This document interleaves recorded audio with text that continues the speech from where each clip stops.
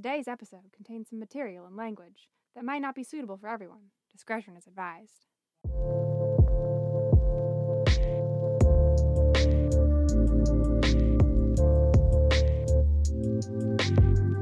Welcome to the Plum Forest Podcast, where we give you modernized versions of classical Chinese fables and short stories. Before we get started, please make sure to hit that like and subscribe button, or even leave a comment, because it lets me know that you're listening. Hey everyone. I know everyone is going through a rough couple of weeks, if not months for some people, but I got a great story for you today. It's about a dude who ventures into a mysterious island and the problems, or pleasures, he finds himself in. So without further ado, let's get to today's story, The Lake Prince. And don't forget that although some of the names and places are real, it's a completely fictional story. Minnesota is known for being the land of 1,000 lakes, and one of these lakes just happened to have a little island in the middle.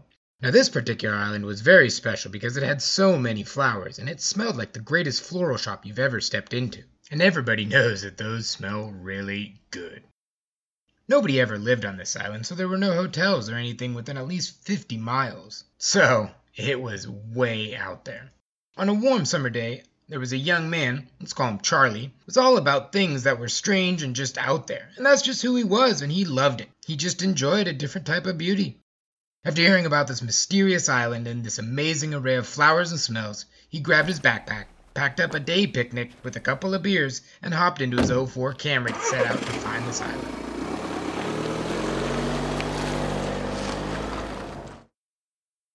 When he arrived, he discovered this beautiful lake with the island just on the horizon, and there just happened to be a rickety old boat hanging out on the shoreline. So, like anyone else, he decided to borrow the boat and head out to the island. He didn't think anyone would miss his boat, so he promised to himself that he would return it, in one piece, hopefully. As he rowed closer and closer, the smells of the flowers became stronger and stronger, and just as his boat ran ashore, he was amazed at what he saw and smelled. Right as he stepped off the boat, the fragrance from the flowers hit him in the face like a right hook from Mike Tyson. As he wandered around this beautiful island, he noticed the amazing scenery and humongous trees. So, he decided to see how big they really were by wrapping his arms around the base. Just as he expected, his arms couldn't even get close to wrapping around this humongous tree. He continued to stroll around until he found a nice little clearing in the woods where he could relax and maybe crack a beer in this newfound fantasy land. Charlie really wished that he could share this scenery and the smells and even his beer with someone, but unfortunately he was all alone.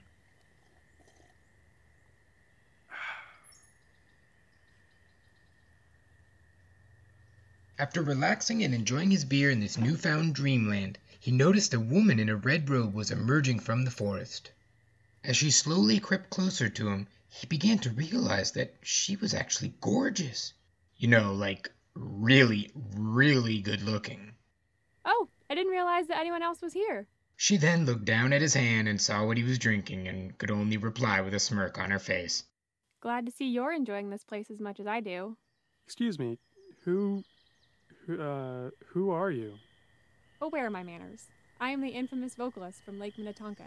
I came here with my husband on his fishing boat, but he's off looking for a good fishing hole. I usually stay back because my leg has a limp.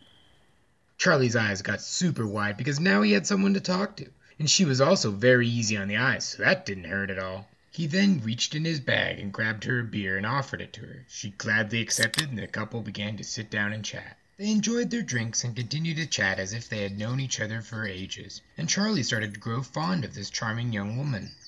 But as the conversation went on, Charlie always had the thought in the back of his mind that her husband would show up and not be too fond of what was going on. The conversation continued and was filled with laughs and wisecracks. All of a sudden, a strong wind gust blew through the meadow and the woman shrieked, The Lake Prince! Charlie noticed to his left that a 15-foot green snake emerged from the forest. He quickly grabbed his belongings and hid behind a nearby tree.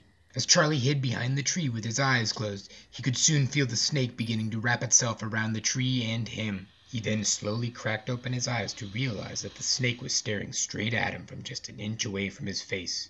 He could even feel the snake's tongue slithering on his nose. Charlie was so scared that his nose began to bleed, and he'd even peed himself a little bit. As the blood dripped from his nose into a small puddle on the ground, the snake then slithered down to the pool of blood and dipped his tongue in to taste the blood and urine mixture. Charlie was soon beginning to realize that this was most likely going to be the end of him. All of a sudden, he remembered that he had a small amount of 195 proof moonshine. His uncle had given him this as a true Minnesotan hunting multi-tool. You know, like in case you need to clean a wound or get really drunk really fast on a hunting trip. He slipped his 2 fingers into his pouch and was able to wiggle out the small flask. With his thumb and forefinger, he unscrewed the cap and poured it into the small pool of blood the snake was drinking from. The snake took 1 sip of this blood and Uncle's moonshine mix and immediately started convulsing. The snake's grip released Charlie in the tree immediately and the snake dropped dead right on the spot. Charlie quickly gathered his things and returned to his rickety boat that he had arrived on. He rowed faster than he ever had before, and all that could go through his mind was that wonderful woman and how strong Uncle's Minnesotan hunting multi-tool really was. And for the first time, Uncle's moonshine had saved Charlie.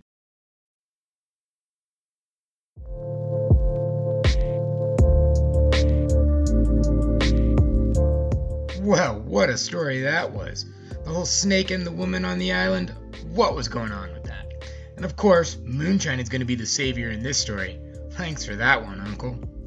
I bet everyone has some sort of questions about this ridiculous story, so feel free to discuss them on the subreddit or the comments. A huge and special thanks goes out to Jake M and Camille M for helping me out with the voices today. Thanks, guys.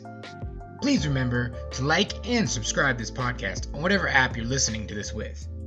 Don't forget to subscribe to Plum Forest Pod on both Twitter and Instagram to get updates on new episodes. And please be sure to check out our beautiful website at plumforestpodcast.com. Thanks one more time for listening, and be sure to stay safe and wash your hands. You just listened to a Where's Kellen production. Wow!